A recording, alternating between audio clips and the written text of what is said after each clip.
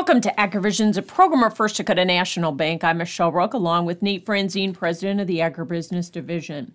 Nate, we've been hearing a lot about credit tightening with the recent bank collapses and recession talk. So talk about what that is and what it means for farmers. Anytime you're in a rising rate environment, especially a rising rate environment where rates have moved as quickly as they have the last 18 months, that's naturally going to create some tightening of credit. And here's why. If you were going to expand or build a new facility or do a new venture 2 years ago, you were looking at 4%, 4.5% interest.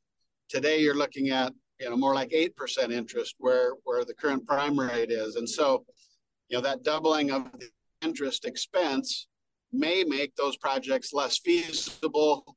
That's part of the tightening of credit. What looked like it would work 24 months ago may not work today. And so that's part of why the credit will tighten in some scenarios. And I think other industries than agriculture are probably more susceptible to that at this point in time. That doesn't mean ag's immune at all. It just means other industries are more susceptible.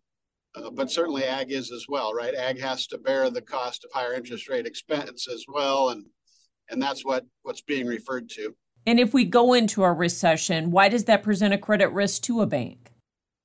Yeah, the reason it presents a credit risk to a bank is if you think, the definition of a recession is a shrinking economy, shrinking GDP, less revenue available for business, less margin available. Usually, that means contraction of business. And when businesses are contracting, as lenders, we need to be cautious about extending new credit, right? You don't want to extend new leverage at a time when cash flow and profitability is tightening or shrinking or even negative due to a recessionary environment. So those things kind of go hand in hand. And if you stop and think about it, that's kind of a natural part of going through a recession.